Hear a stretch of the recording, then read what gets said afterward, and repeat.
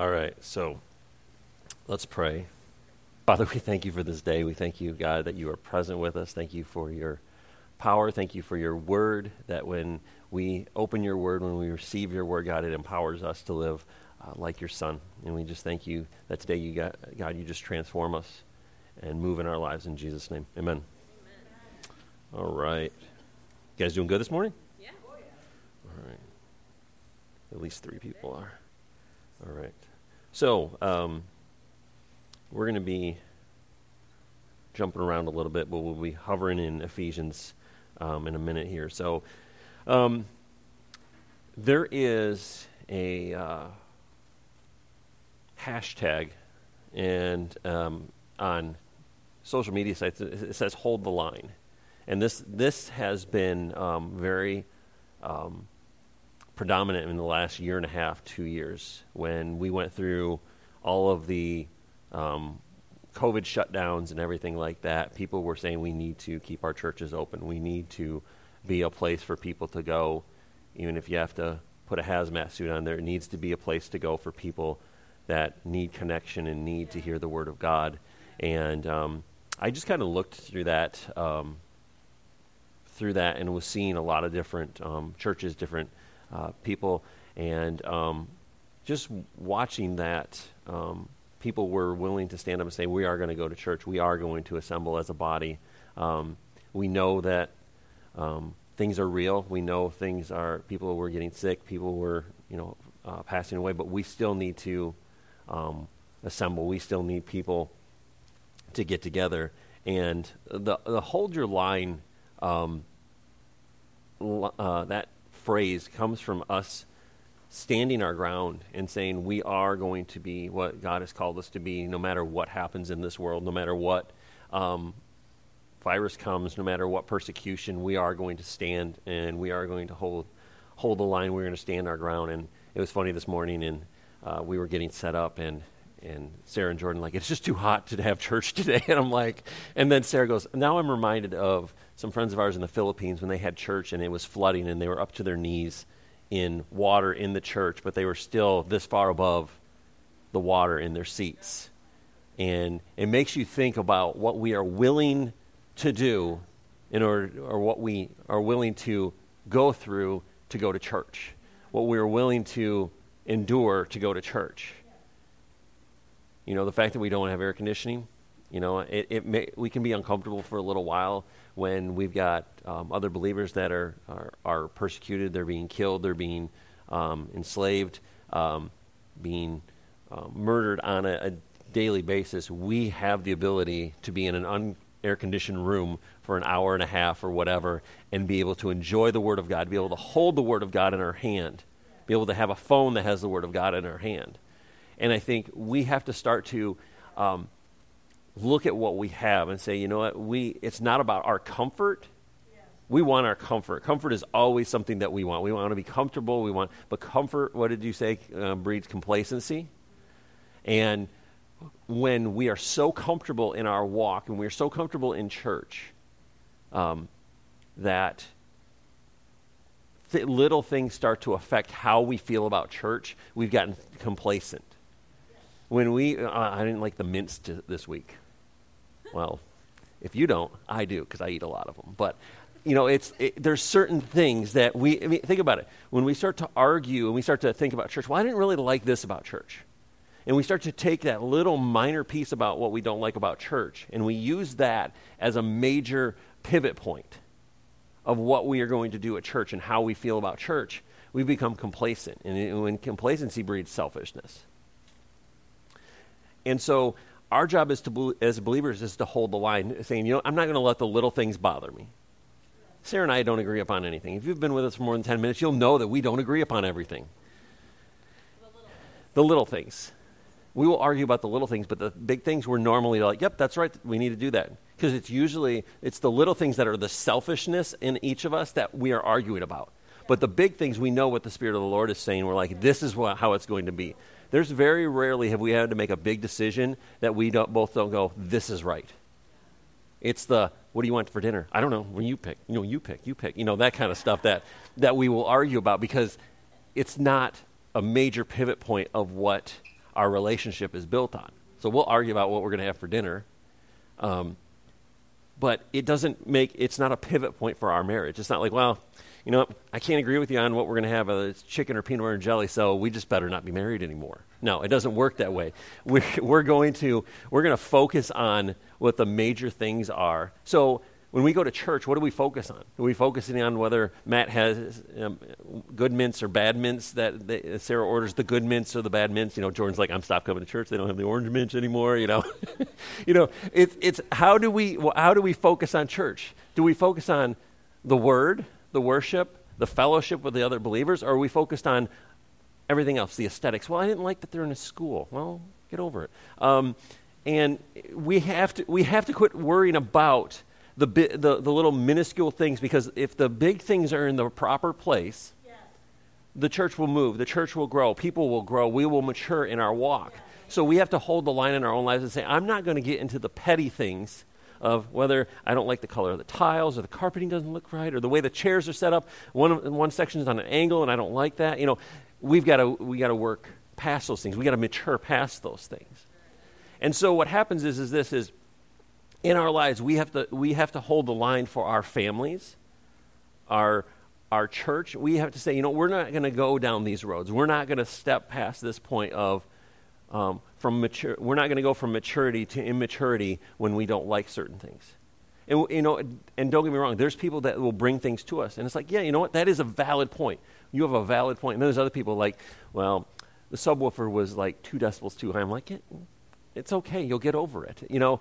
And so there's certain things that you have to say, you know, this is what we're going to do. We're going to stand firm, and we're going to preach the word of God. We're going to worship God, and we're going to allow his Spirit to come into this place and minister to us, and so we can minister to other people.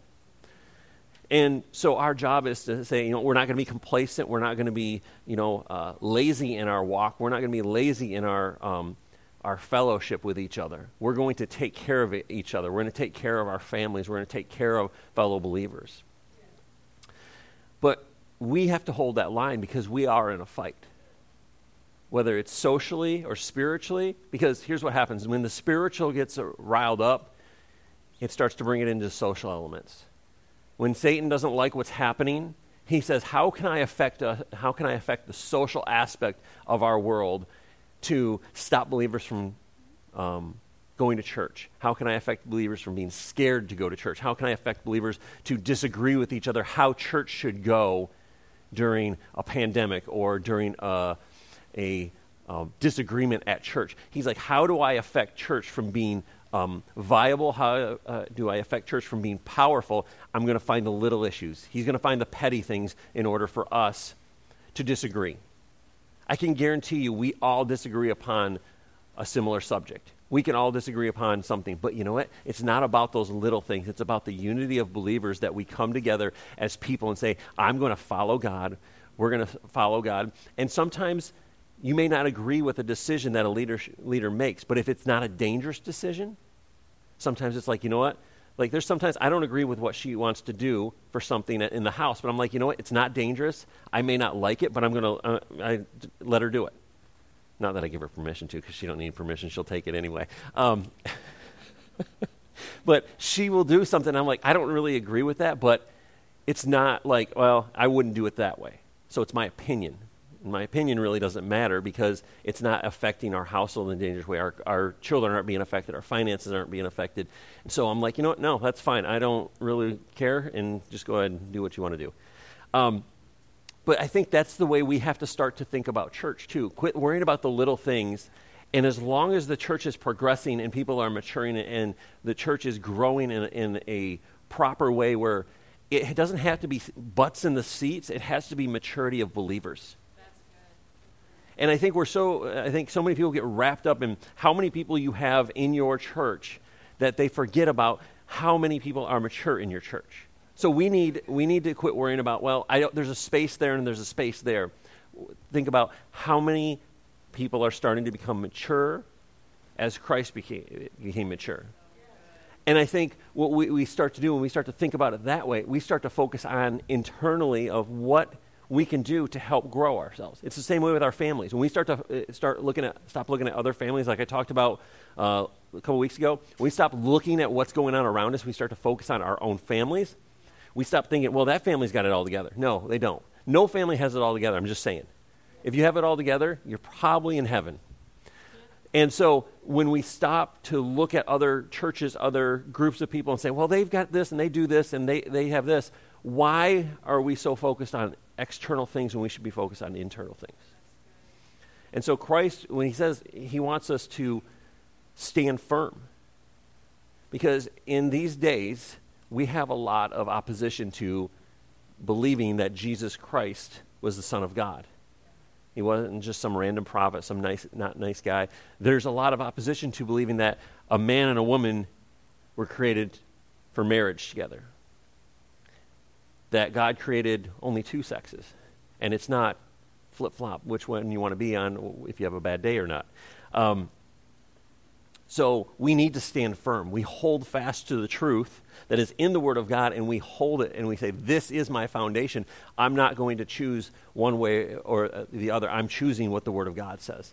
I'm not looking to the left. I'm not looking to the right. I'm not taking this opinion. I'm not taking this opinion. I'm taking the Word of God as the truth. Yes. And the truth is the foundation. You know, one time one of my daughters said, well, she said something about speaking my truth. I said, though, that's the biggest lie that you will ever hear in your life. Speaking my truth is an opinion. When you speak truth, it has to come from the Word of God. It has to come from His Word in the black and the white and the red and the white. That has to come from His Word. Opinion, I'm speaking my opinion. Well, your opinion's fine. You can have an opinion. But sometimes our opinions don't line up with the Word of God. But we are in a fight. It's a spiritual battle, and sometimes it spills out into the physical realm because of what is going on in our culture. So 2 Chronicles 20, verse 17, but you will not even need to fight. Take your positions and stand still and watch the Lord's victory. He is with you, O people of Judah and Jerusalem. Do not be afraid or discouraged. Go out against them tomorrow, for the Lord is with you. We are not Judah or Jerusalem, but we are His chosen people because we have, when Christ died for us and we accepted Him into our lives and are born again, we are now His chosen people. It says that He knew us before we were formed. He chose us before the foundations of the earth. So for us, we don't have to fight. We become spectators in the actions of the Lord.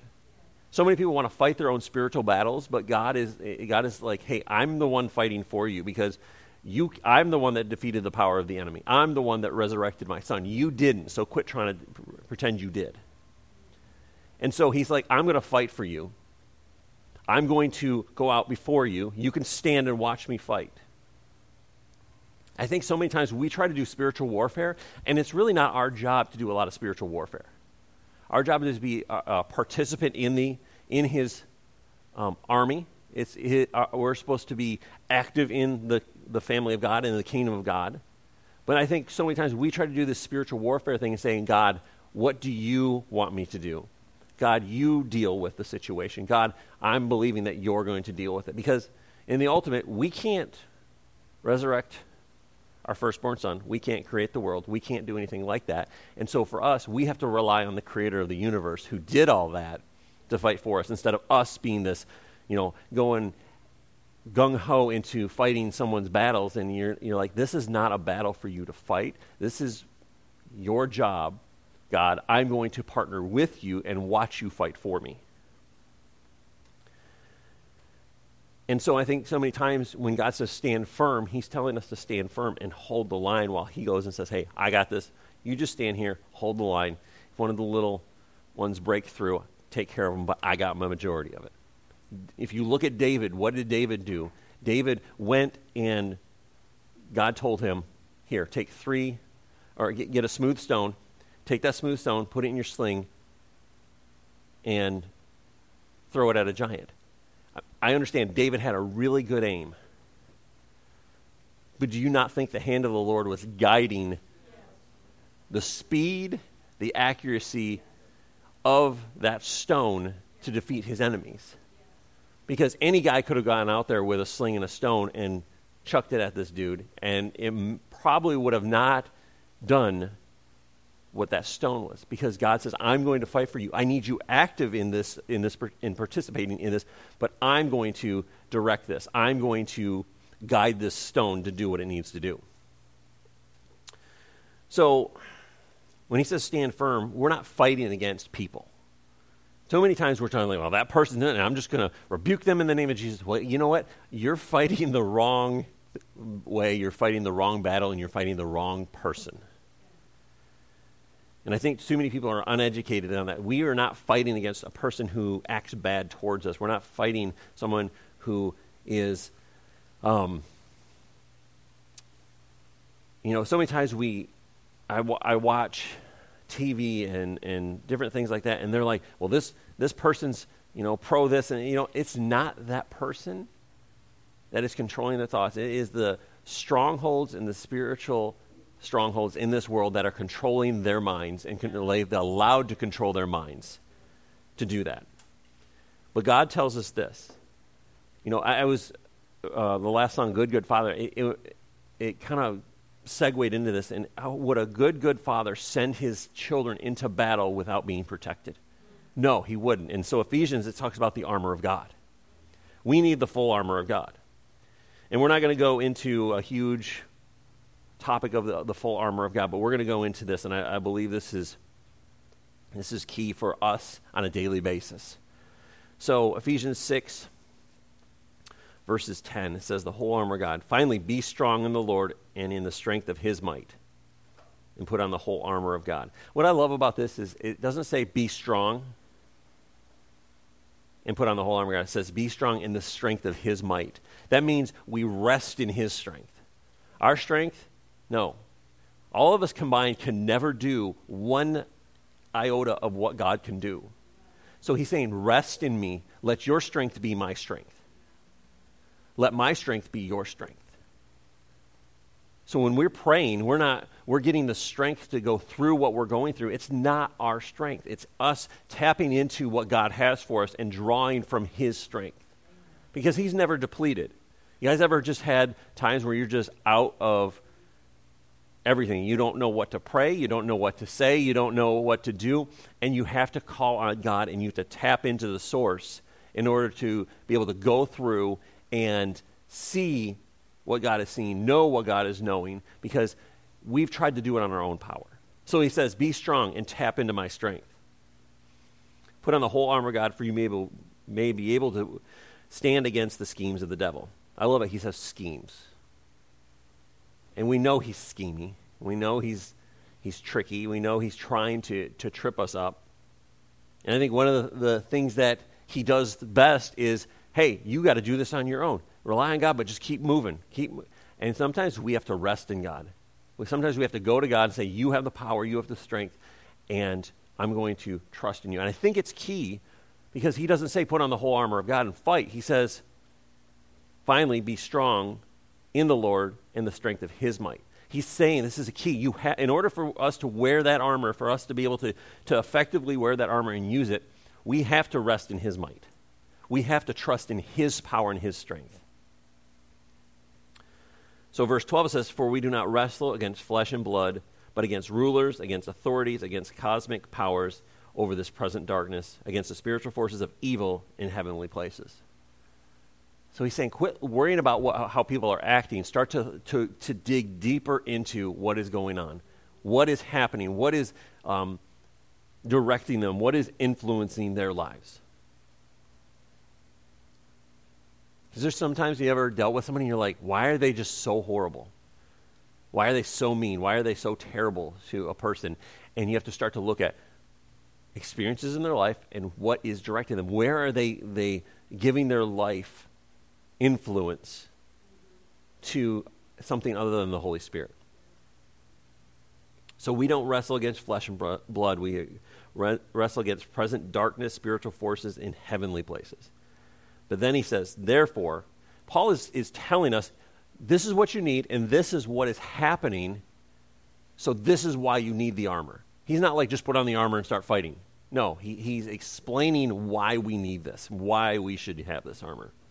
Therefore, take up the whole armor of God that you may be able to stand against the evil day. And having done all that, to stand firm.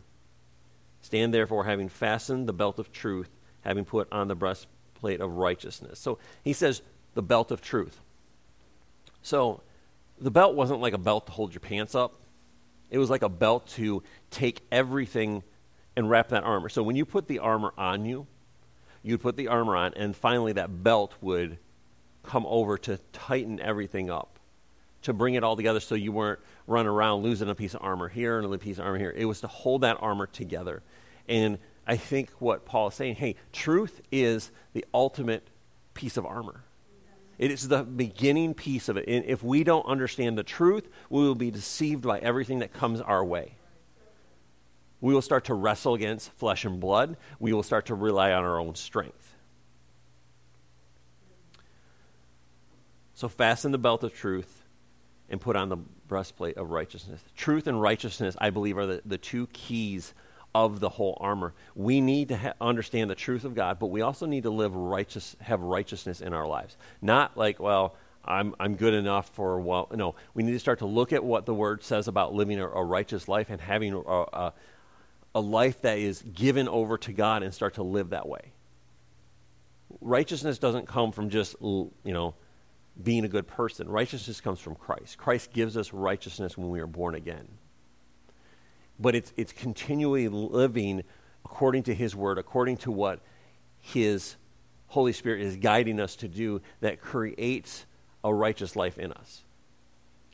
Now, we can't do it on our own. We can't gain righteousness on our own, but we are given righteousness because of what Jesus did on the cross. His blood paid for us, and when we stand before God, we look righteous because of His blood. But it requires us to start to act like Christ and start to move like Christ, start to speak like Him and think like Him. So verse 15, it says, and the shoes for your feet, having put on the readiness given by the gospel of peace. So he says, the gospel of peace, put on those shoes because you're going to need it, because you're going to be going places, you're going to be moving, you're going to be taking the gospel of peace. It's funny, he says put on armor, but then he talks about peace. Normally you don't put on armor in peacetime. You put on armor during war. You don't go out, knights didn't put on armor, hey, wife, like, dinner's ready, puts on armor ready, let's eat dinner. Flip it up, take a bite, flip it back down. No. Armor is not meant for peacetime. It is meant for war. But he says, when he goes, the gospel of peace. Your shoes are bringing the gospel of peace. We look at, Sarah talked about peacemakers, peacekeepers, and the gospel is about peace. What did the angels say to the shepherds? It says, peace on earth, goodwill towards men. And that's what we are doing. We are taking that and we are bringing peace on earth, goodwill towards men when we take that gospel to other places. Verse 16 says, in all circumstances, take the shield of faith, which you can extinguish the flaming darts of the evil one, and take the helmet of salvation and the sword of the Spirit, which is the word of God.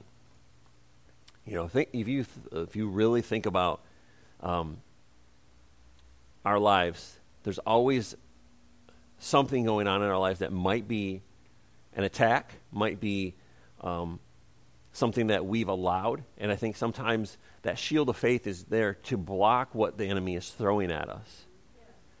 To block it. And think about it. What happens when we become sick? What do we do? We start to study about faith and increase our faith in what? And I'm not talking about just faith. We're talking about faith for healing, faith for finances. That right there is going to keep a lot of the attacks of the enemy away from you. But at that time, faith rises up in us. Faith rises up in us to deal with the situations that we're going through in our life. And so faith is not just a shield. It is an empowering thing that rises up in us. When we start to believe what God is doing and see what God is doing, faith rises up in us. The shield gets a little bigger, a little bigger, a little bigger, a little bigger. And eventually it's like, oh, the enemy throws that. It's like, no, please. You tried that like 10 years ago. I don't even see that.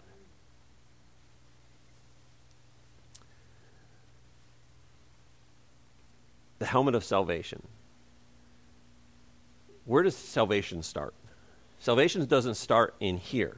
It starts here because we have to hear the word. We have to start to understand the word. And I don't mean by like studying Scripture, but when someone is talking about being born again, it doesn't start here. It starts here because we're hearing what is going on, and it has to translate to our heart. Faith doesn't immediately start in the heart, and then our mind is conceived. It starts here. We hear what it is. It works, and it plants a seed in our heart, and then our mind starts to come in line. But he's saying put on this helmet of salvation because it's to guard our thoughts, to guard everything that we start to say, everything that we start to do. We have to start to think about it. And salvation is how we got here. Salvation is how we started our walk, how we started to put on that armor, because it started with Christ dying for us and us realizing that we need a Savior. We need Christ and saying, I surrender my life to you. And so salvation is the key to this all. Salvation is how we start to realize God is fighting for us. Salvation is how we start to realize that faith is our shield. And so he says, put on the helmet of salvation. It's to guard our mind. It's to guard our thoughts. To guard what is coming into our head. You guys ever just been doing something and a weird thought comes in your head and like, where did that come from? And it's like, why would that thought ever come into my head? Yeah. It's because the enemy is like, hey, little dart, little dart, little dart. And that helmet of salvation protects our minds from the influence of the enemy. It protects our mind and keeps our minds focused on Christ. Because what happens is the enemy likes to throw little things out there. He likes to put those little thoughts in our head. Like, the most common thought I think people have, and I think I was reading this somewhere, is they'll be driving down a road and they'll think, what if I swerve my car into that? That is a very common thought for people to have. What if I just ran my car into that? I'm like, that is the weirdest thing, but it is. People will think that. What if I did that? And because it's a natural mindset to think about things, but when the enemy starts to produce his little drops of doubt and his little fiery darts at us, we start to think about things that are dangerous, start to think about things that are harmful to us.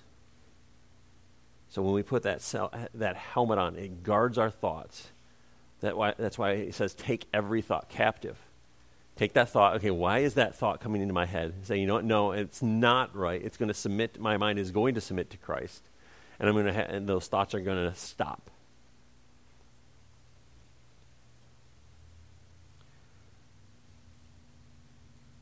And I love it what he says. It says, the sword of the Spirit, which is the Word of God.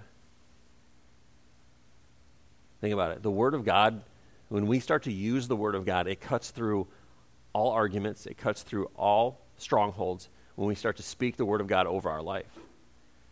When you start to use the Word of God as a weapon in your life instead of just using it as something as of comfort to go to when you're upset or depressed, it becomes powerful. It is powerful when we start to speak the Word of God and when we start to use the Word of God in our lives. Because if we don't use the Word of God in our lives, it just becomes, oh, God, I need you. And you go to it as a comfort piece, and you wipe the dust off, and you start to read, and you're like, oh, I just feel better now. It's not about feeling better. The Word of God was not there to make you feel better. The Word of God was there to empower you so you could use it as a weapon in your life. So when those thoughts come, or when those issues of life come, you can start to use that to cut through what is standing in front of you. The strongholds, to break those down. You can use that to start breaking down strongholds in your life, in your family, in your mind. So it's not just something that I remember when I was a little kid, at church, you'd have sword drills. Hold up your Bible, and they'd be like, this scripture, go. And you're like, trying to get through it. And I kind of cheated sometimes because I'd look at the notes of the person and find out what it was. I never got there fast enough because I just never got there fast enough. But this probably God teaching me a lesson for trying to cheat and find the ones before that. Had some fast-fingered kid that was just like, got it, and wasn't good. God taught me a lesson with that. So I don't cheat at sword drills anymore, just to let you guys know that. I haven't had one in 30 years, but hey. But the Word of God is powerful. It is not a comfort item. It can comfort us, but the comfort comes from the Holy Spirit. Words don't comfort, the Holy Spirit comforts. The words that we're reading are released into our life, allow the Holy Spirit to work in our life and comfort us when we're going through things. But it is meant to be a powerful weapon. It's meant to be a powerful tool in our lives and not be just like, well, something's happening. I better get the sword out and dust it off and see if it'll work. No, it's meant to be powerful and active in an everyday life. That's why when we read the Word daily, it empowers us. It becomes something that we can use. And then he says in verse 18, praying all the time in the Spirit with all prayer and supplication. To that end, keep alert with all perseverance, making supplication for all the saints. And for me, that words may be given to me in opening my mouth boldly to proclaim the mystery of the gospel, for which I am the ambassador in chains, that I may declare it boldly as I ought to speak. So the idea is Paul is writing this letter in captivity with his captors, and they're probably armed guards standing in front of him. So he's like, how do I translate this into something for the people I'm writing to? God's giving him wisdom on how to take some. You got to understand, this Roman Empire at that time pretty much dominated the world. And so the people he's writing to have Roman guards there. They have Roman legions in their city. So he's saying, how do I translate this for them so they can understand it by looking at the people who have overtaken their countries and their cities? So he's writing this to say, hey, this is what I'm seeing. This is what God is telling me. And he says, I'm proclaiming the mystery of the gospel. I'm in chains, but I'm proclaiming the mystery of the gospel. The fact that they even let letters go out of his cell was crazy because they didn't like what he was doing, but they allowed him to write multiple letters out of him being in prison multiple times to encourage people. And so when we look at this, when we look at the armor of God, this is all designed for us, to empower us, to protect us, to deliver us from whatever is going on in our culture, in our families. Every piece of that armor has something to do with what we're going to go through daily. But when we stand firm, in Hebrews 10, it says this, let us hold fast the confession of our hope without wavering, for he who promised is faithful, and let us consider how to stir up one another to love and good works. So when Paul's talking about the armor, he's like, this is all designed for you. This is given to you. This is given to you for all of these possibilities that you might go through. But we have to, when we allow God to fight for us, he goes out and fights for us, and we get to watch, and we get to enjoy the spoils of victory. So, but Paul says, hold fast to your confession. And what he's saying is, some translations say, hold fast to your confession of faith, which is your hope. Because God is faithful. He will come through when he is done fighting for us. But he says, stir up one another to love and good works. Our job, while God is fighting for us, is to allow the other people around us to be encouraged. You ever gone through something and you're like, yeah, God's going to take care of this, and everybody around you is like, I don't know what's going to happen. The sky is falling, and you've been able to encourage them and to bring them back into saying, hey, God is going to take care of this. That is our job, is while God is fighting for us, is to encourage the people around us to say, look at what God is doing. He's going to bring us through this. He's going to take care of this. He's going to deliver us. He's going to free us. And that's our job. We have to hold that line. We have to hold that line of faith and saying, nope, we're not going to waver. We're not going to step back. We're going to believe that God is doing what he says he's going to do. But 1 Corinthians 16:13 says, stand firm, act like men, and be strong.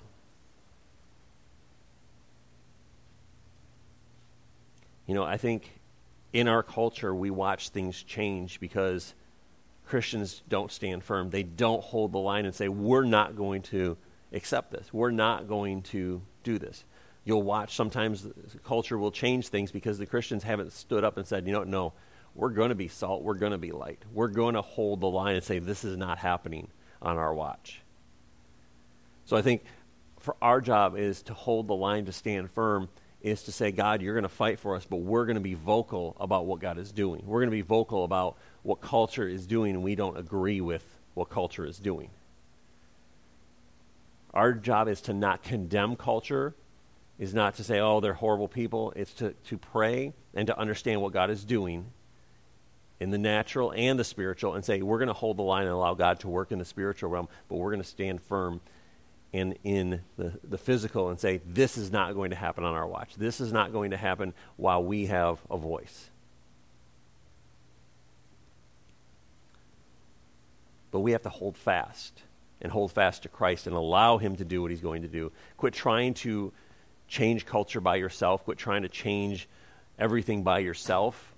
Quit trying to change the workplace by yourself. Start to allow God to rest in his might and let his power take care of it. Let's pray.